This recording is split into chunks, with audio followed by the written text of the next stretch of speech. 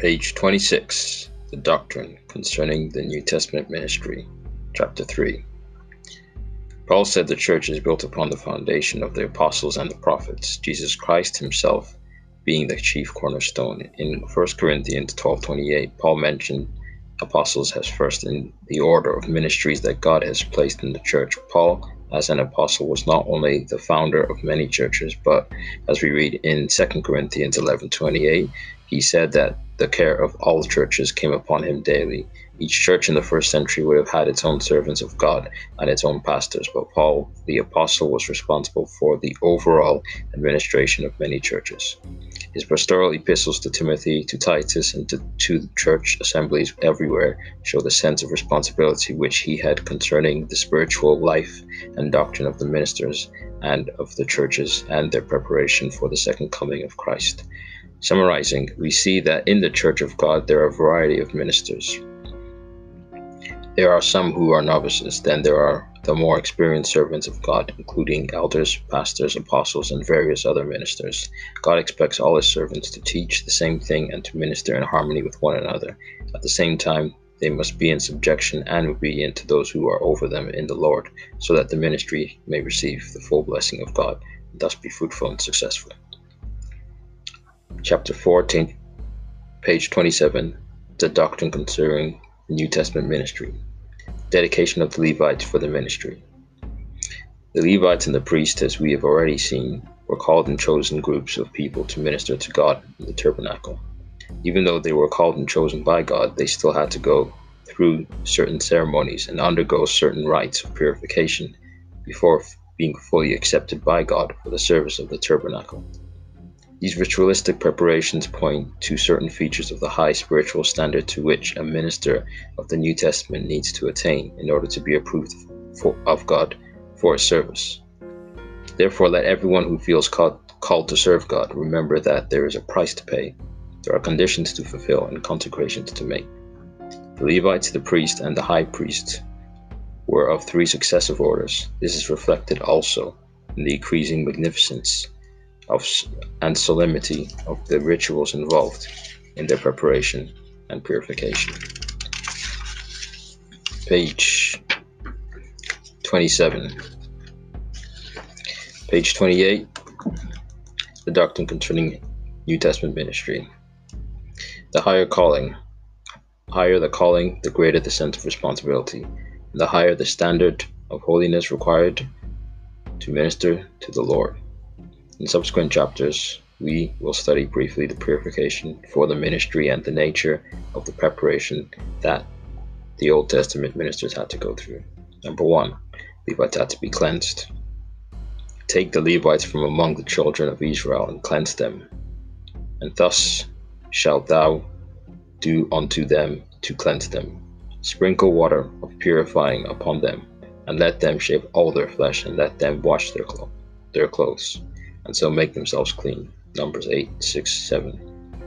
Water of purifying. Initially, this speaks of the answer of a good conscience towards God, which one receives at water baptism. 1 Peter 3:21. Therefore, one must cultivate a pure conscience.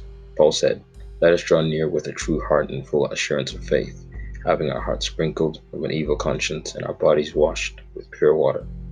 Water baptism. Hebrews 10:22. Paul testified of his own life thus, "And herein I exercise myself to always a conscience void of offense toward God and toward men." Acts 24:16. Shave all their flesh. The flesh and the spirit conflict and contend one against another. Flesh refers to anything related to self, to sensual life, or to the carnal mind. Hair is that which comes forth out of the flesh. Those who serve the Lord must not walk according to the flesh, but according to the Spirit. Romans 8:1. So then they that are in the flesh cannot please God. Romans 8:8. Paul said, "For we are the circumcision which worship God in the Spirit, and rejoice in Christ Jesus, and have no confidence in the flesh." Philippians 3:3. And that they are Christ's, have crucified the flesh with the affections and lusts. Galatians 5:24. Wash their clothes. The purpose and function of the New Testament ministries to present the church perfect to Christ, not having a spot or wrinkle or any such blemish, such thing, that it should be holy and without blemish. Ephesians 5:25-27, Colossians 1:28. To be able to do this, his servants must learn to keep their spiritual and ministerial garments from being spotted by the flesh. Jude 23. Second, the Levites were commanded to come before the tabernacle of the congregation and before the Lord, and the children of Israel were required to put their hands upon the Levites. And thou shalt bring the Levites before the tabernacle of the congregation, and thou shalt gather the whole assembly of the children of Israel together, and thou shalt bring the Levites before the Lord, and the children shall put their hands upon the Levites. Numbers 8, 9, 10. Page 30. Those who serve the Lord must learn to serve before the Lord. That means they are to serve in the very presence of the Lord. His eyes are upon them continually. They are to maintain close fellowship with him. Jesus ordained the 12 disciples that they should be with him, and that he might send them forth to preach. Mark 3:14. By laying hands on the Levites, the children of Israel showed their approval of the ministry of the Levites. Similarly, the church must give a good report on the candidates who entered the ministry. Timothy was well reported by the brethren that were at Lystra and Iconium. Acts 16:1-3. The Levites were commanded to make 3 offerings for their atonement. Then let them take a young bullock with his meat offering, even fine flour, mingled with oil, and another young bullock shalt thou take for a sin offering. And the Levites shall lay their hands upon the heads of the bullock, and shall offer the one for a sin offering, and the other for a burnt offering unto the Lord, to make an atonement for the Levites. Numbers 8:7-8-12. The offerings that they had to make were as follows: a meat food offering of fine flour mingled with oil, Numbers 8:8, a sin offering, Numbers 8:12, and C, a burnt offering, Numbers 8:12 as well.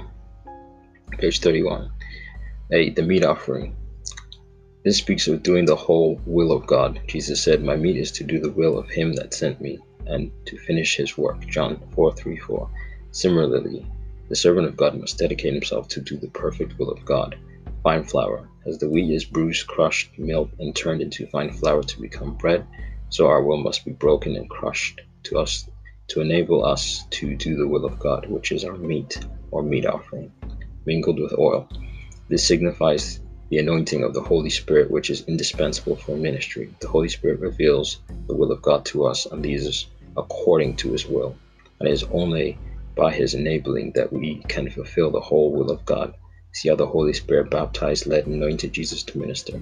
Jesus also being baptized, the Holy Ghost descended upon him, and Jesus was led by the Spirit into the wilderness. And Jesus returned in the power of the Spirit into Galilee to minister. Luke 3:21, 22, 4:1, 14. B, sin offering. Jesus became a sin offering for us in order to put away our sin. Hebrews 9:26. He sacrificed himself for the church so that he might sanctify and cleanse it with the washing of water by the word, that he might present it to himself as glorious.